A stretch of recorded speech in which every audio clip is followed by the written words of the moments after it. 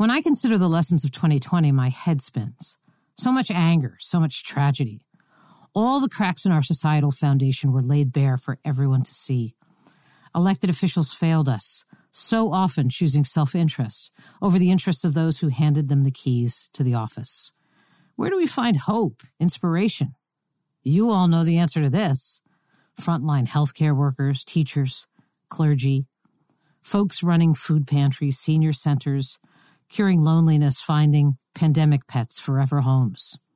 Yep, we found an abundance of hope and inspiration in the land of the .org, in a sector defined by what is not. Yep, our sector is defined by what is not. Non-profit. It's almost laughable when you think about it. The good deed doers in our society belong to a sector that has a name that tags it as being not about making money. Really? It's my guest today that brought this home for me. Today's episode includes a bit of philosophy and a big fat dose of inspiration for all of you in the land of the .org. Do you remember homonyms from junior high school English? How about the word hear? To listen, H-E-A-R, and a place, H-E-R-E. That's a homonym. The Catholic school nuns drilled these things into me. Today, our guest is going to introduce us to another one. To make money, profit, P-R-O-F-I-T, and then its homonym, profit, P-R-O-P-H-E-T. Don't think overly simplistically about this word. It's not about predicting the future. It's actually more about imagining one. To paraphrase a professor at Columbia Theological Seminary, quote, to identify those parts of the world order that are contradictory to God, end quote. And if you broaden away from the theological, folks who see wrongs and whose life work is to shine a spotlight on that wrong and to call people to action. Profit with a P-H and an E. My guest calls those who work or volunteer for and or donate to a .org social profits. She's all about looking at the sector from a place of abundance and not scarcity, who you are and who you are not. Are you intrigued? I thought you would be. Greetings and welcome to Nonprofits Are Messy. I'm your host, Joan Gary, founder of the Nonprofit Leadership Lab, where we help smaller nonprofits thrive. I'm also a strategic advisor for executive directors and boards of larger nonprofits. I'm a frequent keynote speaker, a blogger, and an author on all things leadership and management. Learn more at joangary.com. I'm a woman with a mission to fuel the leadership of the nonprofit sector. My goal with each episode is to dig deep into an issue I know that nonprofit leaders are grappling with by finding just the right person to offer you advice and insights. Today is no exception. For more than 40 years, Lynn Twist has been a recognized global visionary, committed to alleviating poverty, ending world hunger, and supporting social justice and environmental sustainability. From working with Mother Teresa in Calcutta to the refugee camps in Ethiopia and the threatened rainforests of the Amazon, as well as guiding the philanthropy of some of the world's wealthiest families, Lynn's on-the-ground work has brought her a deep understanding of people's relationships with money, and her breadth of knowledge and experience has led her to profound insights about the social tapestry of the world and the historical landscape of the times we live in. Lynn, thank you for joining me and for sharing your insights with me and my audience today. Thank you, Joan, for inviting me to be part of it. I love this conversation already. So before we dig in, tell our listeners, if you would please, a bit about your professional trajectory. Your boots have been on the ground in so many parts of this sector. Can you tell us a little bit about your journey? Yes, I want to make sure I don't go on and on and on because that's really like my whole life story. But I started working in this sector, I think, when I was a child. I did my first fundraising event when I was 5. I wouldn't say it was in the sector. I didn't even know there was a sector.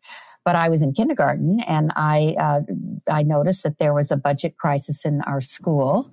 Not that I could even spell budget or add or subtract, but my sister was the star of the school play, and they decided they weren't going to have costumes and sets because there was a budget crisis, and it was going to be sort of this abstract interpretation. And she was the princess in a fairy tale story book kind of play, and she was so angry and so upset. And she was in the 6th grade, and I was a kindergartner. So I went back to school the next day and organized my kindergarten, with my teacher's help, of course, to make chocolate chip cookies and lemonade stands, and we did chocolate chip cookie and lemonade stands around the school block until we raised enough money to pay for costumes and sets for the school play. And we couldn't add or subtract, but we could fundraise. And it so humbled the Parent Teachers Association, the Board of Education, that the kindergartners raised the money for the school play, that it got everybody off their dime, and they ended the budget crisis. And we were heralded as the source of the breakthrough. And that was, years later. But I never forgot that fundraising is an act of love. And so from then on, I think I've always seen there's money for anything and everything that you want to do that's good for people, that brings people to a higher plane. And so I began working for the Hunger Project. I was in charge of fundraising worldwide, raising hundreds of millions of dollars for ending world hunger. I got involved with indigenous people of the Amazon more recently with the Pachamama Alliance, and I'm involved in environmental issues. I got involved in empowering women and girls through the Nobel Women's Initiative and ending poverty. I got involved in peace issues. I've worked in Bangladesh and India and all over sub-Saharan Africa, now all over South America, and in America's depressed cities. So I've seen where people are living and how they're living. And I've seen how powerful it is to interact with them, learn from them, and become their equal partner in having their lives work. So the whole life that I've had has been a complete blessing. I even worked with Mother Teresa for a while in India, which was a huge teaching for me. So rather than tell you bit by bit, it started when I was 5. I'm now 75.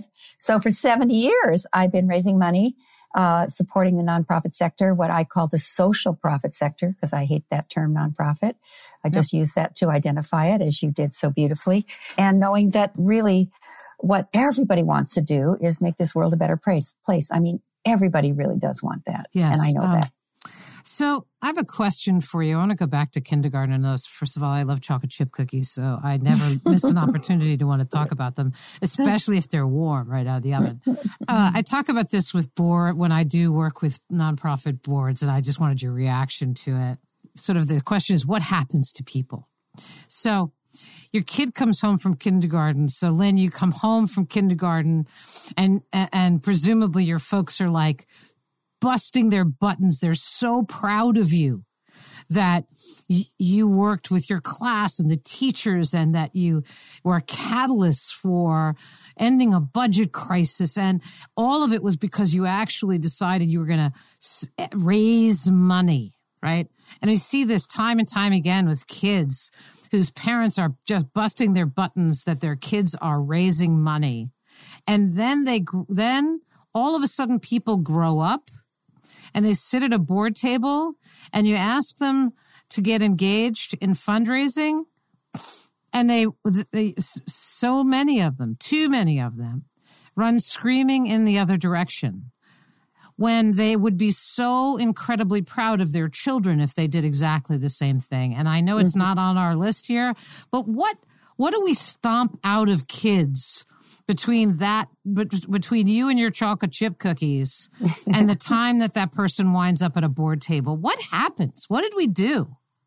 Well, I think we've given fundraising a bad name. I think it's part of the the bad legacy of our work. I think fundraising for me is sacred, holy work. It is the facilitation of the reallocation of the world's resources away from fear and towards what we love. It is the reallocation of the world's financial resources away from overconsumption, destruction of the environment, destruction of each other through weaponry and all the horrible ways that the world uses money, and to facilitate the reallocation of those resources, to take those resources and reallocate them towards the health and well-being of our families, the health and well-being of our communities, the health and well-being of our environment, the health and well-being of all children of all species for all time. And to me, it's sacred, holy work. And wherever I go, I say that to people. I love working with boards who are having that sort of fundraising malaise, or they call it fatigue, and let them know, my God, it's such a privilege to ask people for money, because there's no one who actually ultimately does not want to be an altruist. That's my view.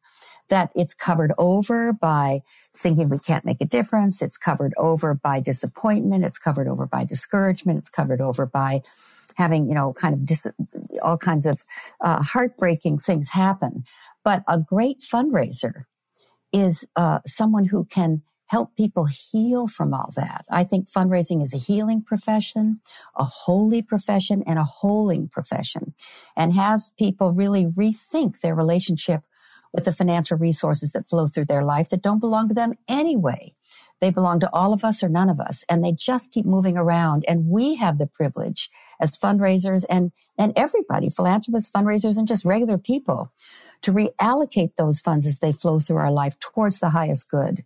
And everybody ultimately wants to do that. And that's what a fundraiser unlocks. It's a joy to ask people for money, as long as you're not hitting them up, trying to manipulate them, trying to get them to do something they don't want to do, but rather opening them an opportunity to see the power they have to make a difference with their life, their relationship, their money, and their love. So, you just have to reframe it. Yeah. And then it's fantastic. And half the people, or more than half the people, say no, thank you, but that's okay. Right. Go to the next one, So, it's interesting. I actually, I'm intrigued by your use of the word holy, and I would like to hear a little bit more about it. When I talk about it as noble, right? I talk about it as noble. That it's noble to invite people to come closer to an organization that you care about by sharing their resources with it. Mm-hmm. And so I'm just intrigued that, whether a listener is a person of faith or not a person of faith. I'm just curious. You're intentional about your use of fundraising as holy work. I'm just curious. You're not a clergy person. Why that choice of that word? Curious. Well, I would say that when people give money, they're usually inspired, and the word inspired comes from in touch with the spirit. Nice. That moves things. Nice. And so in that way, I'm saying sacred and holy, because you get in touch with the eternal, actually, when you really are moved to share, when you're really moved and touched, you're inspired, you're in touch with some kind of spiritual longing. You may not be a spiritual person, but something greater than yourself. And in that way, I think it's sacred work, because that's actually when you're not manipulating. So a lot of fundraisers manipulate. I don't do that. And I do everything I can to have people see when they're crossing that line, because they've got a target to meet, or the organization's in need and they're kind of desperate. Yep. But when we're really just presenting people with an opportunity to be who they are, tap into their natural generosity, lift the veil of discouragement and disappointment, and having them see what a difference they can make, there's a holy experience for people. And they may not call it that, but I do. Like a sacred moment of being in touch with who we really are and why we're here. Yeah, there's another analogy that I use, and I am not a Quaker. I'm actually a Jew by choice, but I really like the Quaker philosophy that each of us has a light. Obviously other faiths would call it a soul, right? But that we have a light. And it's funny because I actually talk about it. I don't talk about it in a spirit. I mean, I frame it as coming from the spiritual, but I always talk about that when people get involved with a nonprofit, that as a board member or as a philanthropist, their light gets brighter, right? So I think it's about, you and I are, I think, sort of singing from the same song sheet. We might have different verses, we might have different lyrics in our verses, but I do think that that's true, and that if you if you meet someone and you can sort of read them and see that they have a light for the work that you're doing, you can inspire them to make a connection and have a relationship with your organization that will make that light brighter. So I think it's very, very interesting. So let's talk about your mission to reframe the sector. It's pretty easy to see and understand that the phrase nonprofit is kind of nuts, actually, that it's not befitting a sector that's filled with people who are determined to repair the world. Mm-hmm. And I'd love to hear you talk a little bit about your thinking about how you came sort of not just, I mean, I think it's pretty clear that nonprofit, to define something by what it isn't is never a good day at the office. But I'd love to hear you talk a little bit more about what you mean by a social profit with PHET and the attributes of the social profit. Well, I'll just repeat what you already said in your introduction, that I don't like being in the not sector or the non-sector, nonprofit, not-for-profit, non-governmental. So defined by everything that we're not makes us sort of ancillary, auxiliary off to the side, and that the real action is, making money. And I think that's so unfortunate that the money culture has hijacked the good work of people that want to repair the world, as you say, or make the world a better place, or make a difference with their life, and kind of put them off to the side. And so I just hate those terms. I don't like them at all, and I don't use them. And so I've renamed the work we all do, including people who are doing good work and earning money for it, social profit people who are generating a social profit that actually transform the social landscape, the social fabric of life for the long-term future of life. And social profit, as you point out, can be spelled P-R-O-F-I-T, because there is a true profit when you contribute to a Montessori school for your children or other children. You're creating a long-term profit for life. Or when you contribute to the saving of a river so it doesn't go into a horrible pollution, that's a permanent contribution to the quality of life for future generations. So it is a profit, social profit, but it's also standing for a future that you believe in. So you are a social profit, P-R-O-P-H-E-T, standing for and behaving consistent with the future that you stand for. And so I call the people like you and all the people listening to this podcast social profits, P-R-O-P-H-E-T, generating social profits for the world. And I want to banish this title nonprofit, because it demeans us, it diminishes us, it has us think we're not in the center of the action, when in fact, really, when you talk to anybody, they wish, even the wealthiest people that are making a total fortune, they wish they could spend more time working with the kind of causes that have touched their heart.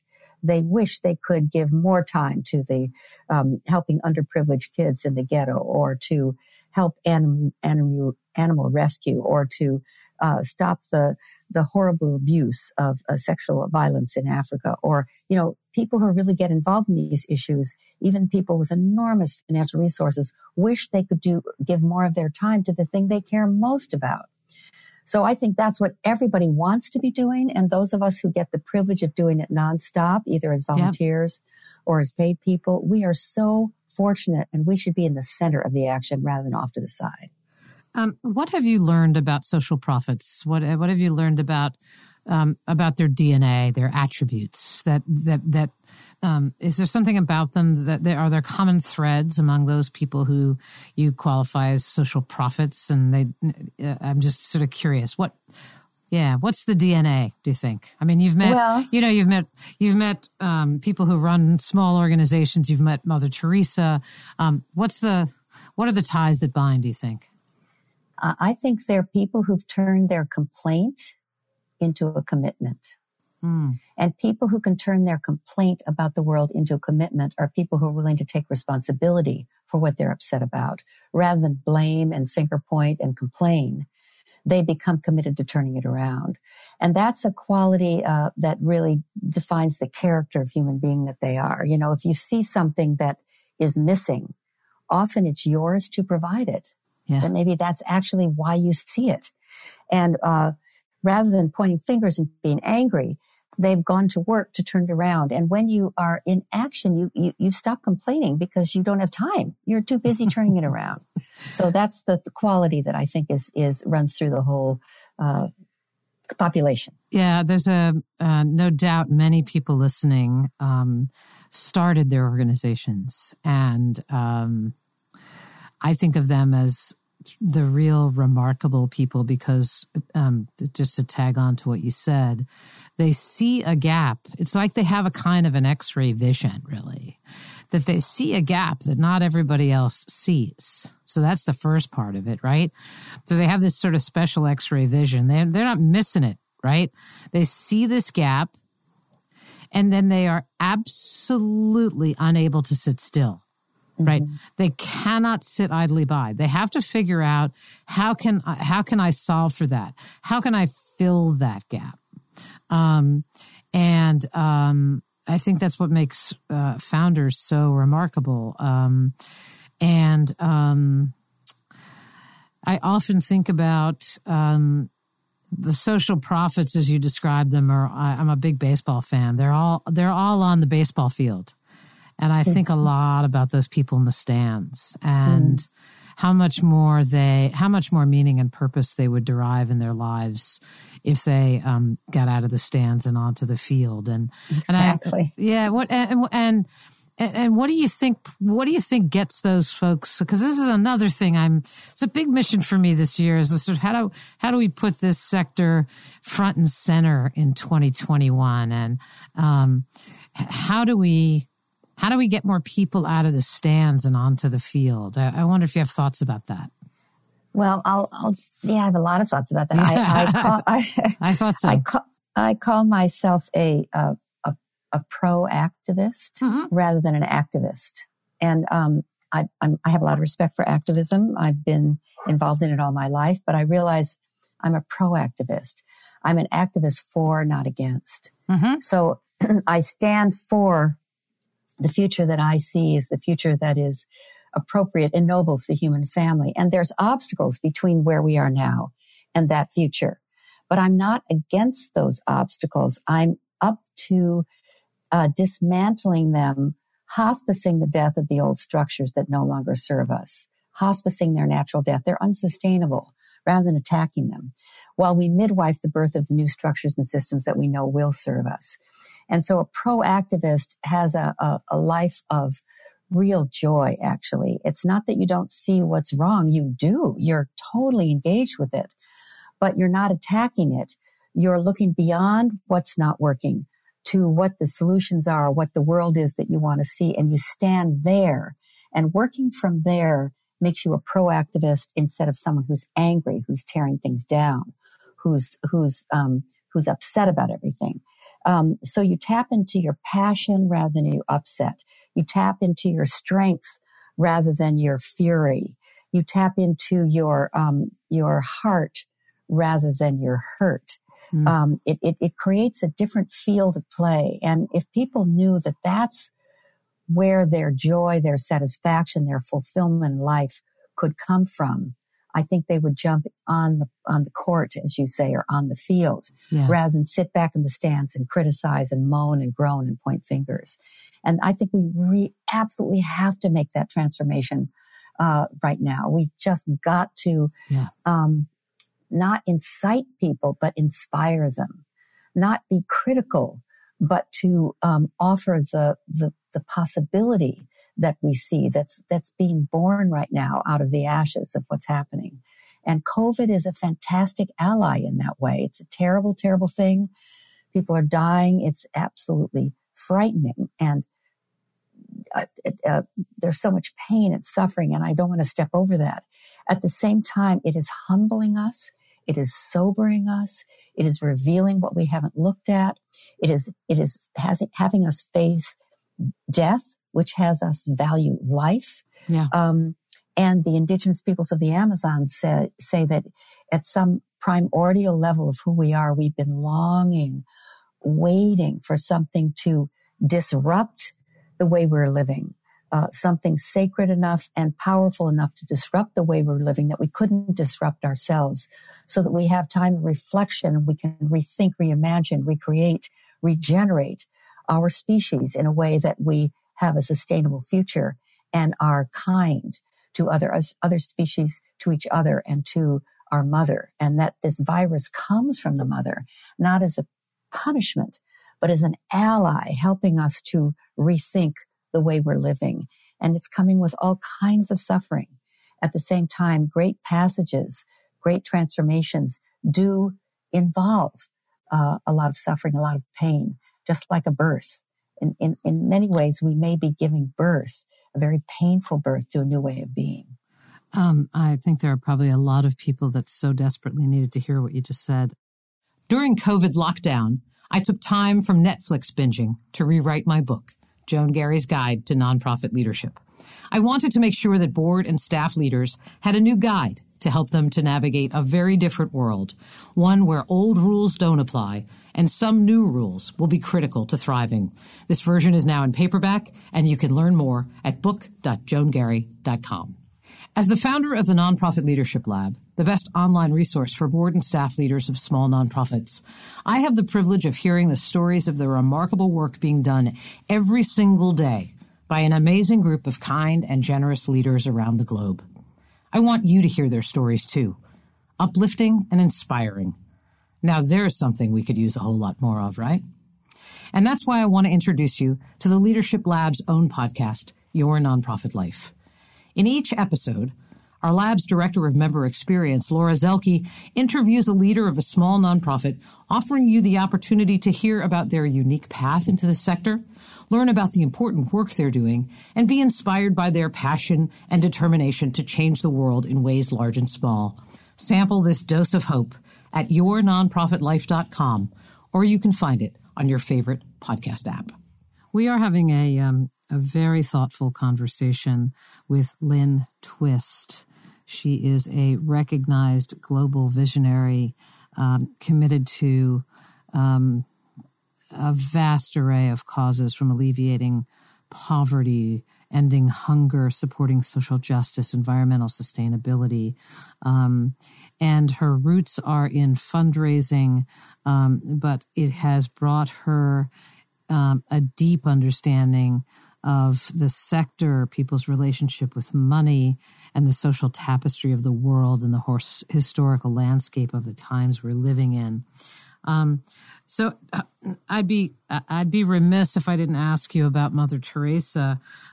You had the privilege of spending some time with her, and you and I spoke about a little bit about the power and authority of the social prophet. And I wonder, so I wanted you to talk a little bit about that experience of what kind of work you did with Mother Teresa, what you learned, and where does authority come from? To talk a little bit about power and authority as a social prophet and sort of where its roots are.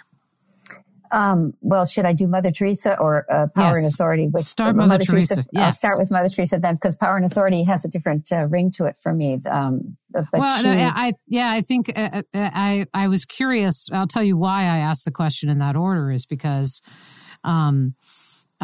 she owns a certain authority.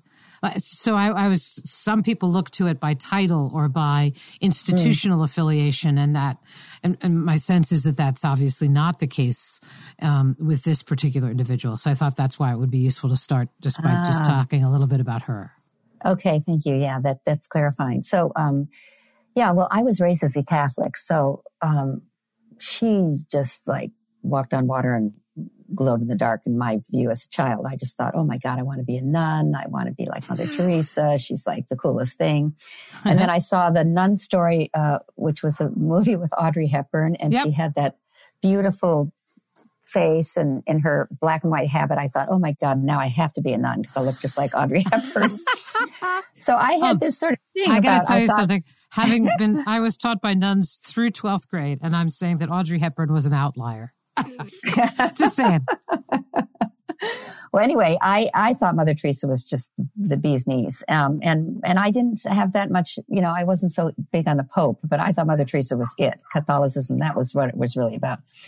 And even though I didn't remain a very good Catholic, I eventually ended up working in India for the Hunger Project on ending world hunger. And I had the great opportunity through an Indian friend of mine, a woman named Indira Koitra, to meet Mother Teresa. And it was just like, oh my God, I thought it was like I was going to die and go to heaven right there. And my first meeting with her was interrupted.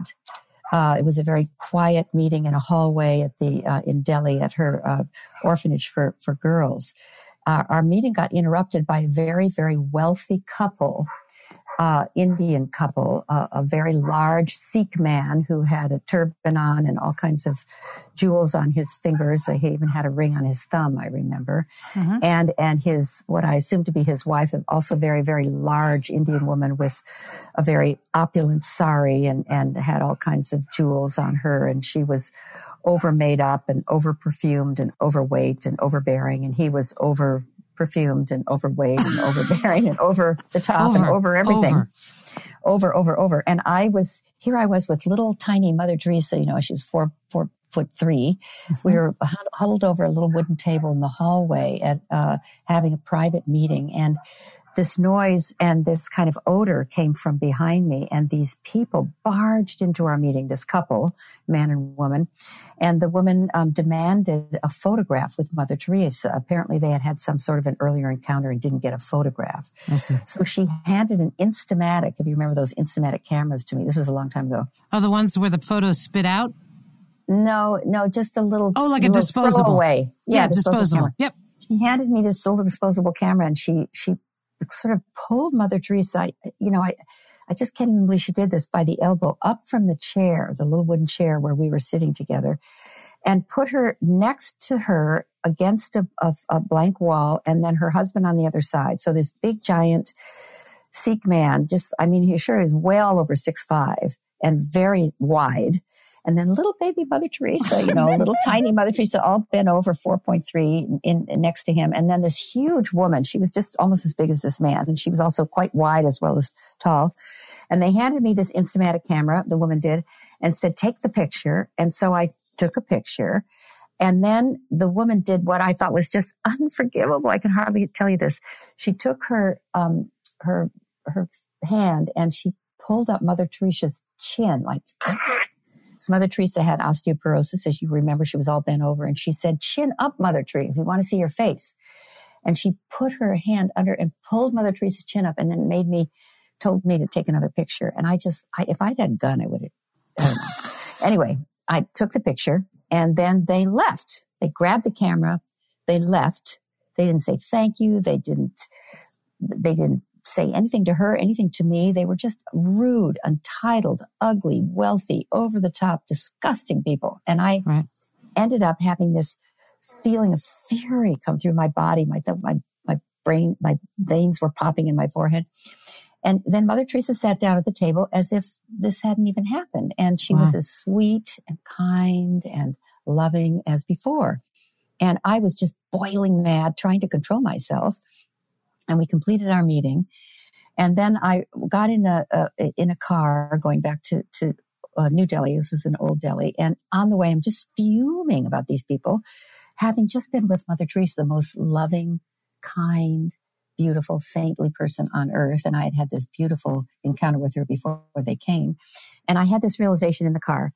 I was in the presence of the greatest unconditional love I've ever experienced in my life. Mm-hmm. And then moments later, in the greatest experience of hate and anger that I can remember having in my life, all in the presence of Mother Teresa. And she remained totally loving throughout. In fact, she saw Christ in those people's faces. She saw Christ in every face. Every face. Yeah. Those rude, entitled, obnoxious people. So I went back to my hotel and I wrote her a letter and I thanked her for the teaching of realizing that I'd experienced this love and hate in her presence, and she only expressed love, only exhibited love. And she wrote me back. So this is a really important story for me as a fundraiser, and hopefully this will be helpful to people. She wrote me back and she said, never forget that the vicious cycle of wealth can be as intractable and have as much suffering as the vicious cycle of poverty. You have a natural leaning towards helping the underserved. You will always do that. That's who you are. But you need to widen your circle of compassion to include the rude, the entitled, the overbearing, the enormously wealthy people who are trapped in a different way. They too are an expression of Christ's love. And it's almost like she gave me the assignment to be a fundraiser for the wealthiest people on earth in a way that I could see the Christ in their face and bring them to the table of love and caring and compassion, and do that from my own heart and open my circle of compassion to include every single human being, no matter how their behavior was. And that little letter, and she signed it M. Teresa. She's decided M. Teresa. It was in her handwriting. Right. I'll never forget it. It's like it changed my entire life. And I became devoted to having people of enormous wealth, and I still am, see that the wealth doesn't belong to them. It never did. They may have earned it. They may have done all kinds of things to acquire it. Yep. But ultimately belongs to all of us. And they have the opportunity, the great privilege to ennoble their lives and the lives of others by sharing it where it'll do the most good. And so my Mother Teresa, that was my first encounter. And then I became completely devoted to working with her. Yeah, the notion that the money doesn't actually belong to them is fascinating, actually. I mean, I think it's a hurdle for a lot of people. And I also, just to broaden on just a little bit what you said, that if you are not, not a Christian, it's not necessarily, you're not excluding non-Christians from the tale you tell, right? No, definitely not. In fact, Mother Teresa, her faith was so all-encompassing. Her sense of inclusion. If you think about her, she didn't really start the Missionaries of Charity until she was 46 years old, and she died at age 88. Wow. And before that, she was a kind of an unremarkable teacher in a private girls' school in India for wealthy Indian girls, and then she became the principal. And then she realized her calling. She got a call from God, she said, and it took her 2 years to start her own order to help the poorest of the poor. But she always knew that God, in her way of looking at God or the universe, whatever you want to call it, the higher power, every single living human being is included in the love that comes from that energy. So she really wasn't even technically Catholic, I would say. Well, Catholic means universal, that word. Yes. But she was a real Catholic. Yes. It included everybody. Nobody was left out of her love. Yep. Yep. So let's segue from Mother Teresa and that. Can I say one more thing about her, Joan? Yes, of course, of course. Joan, can I interrupt you? Yes. Because I just want everybody to know she was an amazing fundraiser. And we don't think of her that way. You don't think of Mother Teresa and money in the same sentence. Right. But she started something like 405 missions in 103 countries in 44 years. And she raised millions and millions and millions of dollars to do that. Right. And she called herself God's pencil. And she was an awesome fundraiser. So I don't really think people know. That's a really good frame. That's such an important framing. If it probably, when Mother Teresa asked people for money, you didn't say no to her. Nobody said no to her.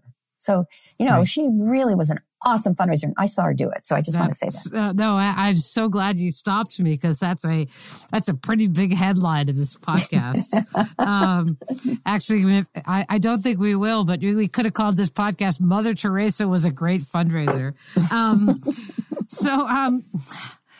The other thing I didn't mention in your bio, but I want to talk about for just a few minutes. I want to I definitely want to close with hearing some advice from you to our listeners about a little bit more about COVID and going into 2021. But before we do that, you are, we didn't say this in your bio, but you're someone who's really studied the power of women's leadership.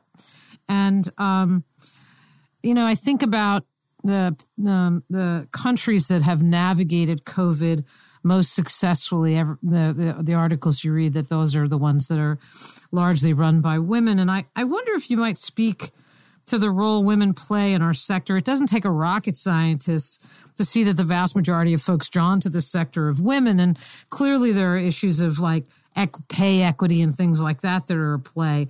But for you, is there more there about what draws women to this sector of the social profit?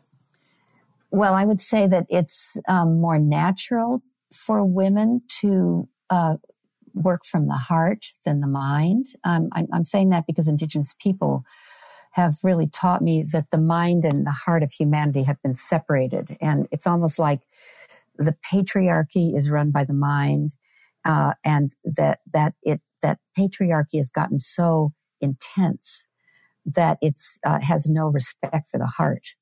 And one of the things that the social profit work provides is a way to meet the longing of the heart. And I think women and the feminine in all of us, in men too, is more akin to the ways of the heart. And one of the things that I think is why the sector has been diminished and been called the non-profit, not-for-profit, and is not well compensated is because it's the fact that women and men are not in equal balance yet. And we aren't in equal balance with masculine and feminine. There's a wonderful prophecy I may have told you when we talked before, but I'll say it now. It's a Baha'i prophecy that says the 21st century is the century when the bird of humanity will come into its fullness. And they say that the bird of humanity has two great wings, a male wing and a female wing. And the male wing has been fully extended, fully expressed for centuries. And the female wing in the bird of humanity has been folded in and not yet fully extended, not yet fully expressed. While the male wing has been fully expressed and, in fact, has become overdeveloped, overmuscular, and ultimately has become violent. And therefore, the bird of humanity has been flying in circles. And in the 21st century, the prophecy says the feminine wing, the female wing in all people will fully extend itself. And the male wing will then be able to relax. And the bird of humanity, rather than flying in circles, will for the first time in centuries begin to soar. And I think the 21st century is the Sophia century, the century when wisdom will become as important as knowledge, when the heart will have equal standing with the mind, when the feminine and the masculine will come into balance and the patriarchy will begin to fall in and dissolve into a kind of balance between female and male, not just men and women, but in all of us. And I think that's a lot of what COVID is demanding of us. Because men have been kind of forced to become this overmuscular, almost violent part of our society to keep the bird of humanity afloat, you could say, if you use that metaphor as an analogy. So, yes, I think women are key to the future. I think the feminine archetype is where we must go to get through the next 50 years. And I think that is what's happening on this planet. And I love that you're a woman. I love that I'm a woman, but I'm talking to men too. Yes. Yeah, this is the time when the feminine, the female, the heart, compassion, all of that needs to have equal standing with the mind and with rational thinking. And it's really, really critical for the future of life. That's what I think. And I just as a quick aside, I'm not hearing in this. I mean, it sounds very binary the way that you're describing it, but you're also talking about heart and mind.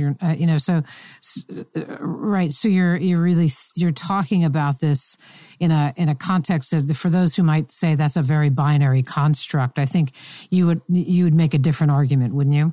Yes, I would. And thank you for correcting that. That's true. I'm really talking about wholeness. I'm really talking about coming into the fullness. You could say that 2020 was a year that humbled every single living human being, taught us that we're one biology because we hadn't really gotten that, yep. and sobered us and gave us and revealed all the things that we weren't willing to face. So it gave us what I'll call 2020 vision, really, for the first time. The first 20 years of this is the first century in the third millennium. And the first 20 years were maybe designed to give us 2020 vision so that we can come of age in the 21st century. Maybe in 2021, that would be good if we could come of age in 2021 and really deal with what we haven't ever dealt with before and become whole in our approach to being human. So that's another way of talking about what I think is going on. Nice. So as a final thought here, let's talk about 2021. And I would love for any advice that you might have for our listeners based on what you know about the sector and what you've seen and learned about individuals who stand up and how to get them out of the stands. You're talking to a group of people who have been in the trenches and have lived through an unimaginable year with more ahead. And just wonder if you have any final thoughts, either motivational or even actionable. Either one. We'll take whatever you got for us, Lynn. Okay. Well, let's see. I think it's for those of us who are really at work to make this world work for everyone with no one, nothing left out. That's a wonderful phrase from Buckminster Fuller. I think this is a time of listening and passionate, deep, authentic listening. Because what we've seen in this last little while is hurt turns into anger, anger turns into hate, hate turns into violence. Right. Yes, we have seen that. And if you go that. all the way back to where it starts from hurt. And when people are hurt and we can't hear their call for help, when people are hurt and we can't hear their cry, it turns to anger, which turns to hate, which turns to violence. And how to get at the very root of all that is to listen with heart and passion and openness and wonder, actually, curiosity, engage really in listening.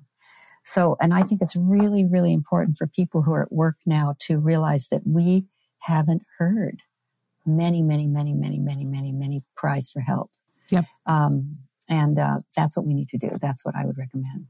I think that's I think that's wise and an excellent way for us to end. And I hope that everyone who is listening really heard what Lynn had to say today. It's an interesting thing to think to yourself, well, I have a guest today on my podcast who is has 70 years of fundraising experience, and what you actually got was a conversation that was really quite profound and philosophical, and I really appreciate this these reflections and insights, and I have every confidence that the light inside each of our listeners just got a little brighter today as a result of our conversation. So, Lynn Twist, thank you so much for being with me and for the investment you make as a social prophet every day. Thank you so much. Thank you, Joan, and thank you, everyone. That's it for today. Lots to think about. My goodness, so much food for thought. But just one of the big takeaways for me, in addition to the fact that Mother Teresa was a great fundraiser, is just what a gift it is to ask people for money. And think about that today as you head back to work. And just know that there are two people here today, Joan Garry and Lynn Twist, who are champions for you, for your success, and for the impact you're having in the world. Have a good rest of the day, and thanks for joining me. Hey, thanks for spending time with me today. I hope you found the conversation valuable as you navigate the messy world of nonprofits. Check out all my other resources at joangarry.com. Hope you find them helpful too. Lastly, thanks for the work you do to repair the world in ways large and small. I'll see you next time.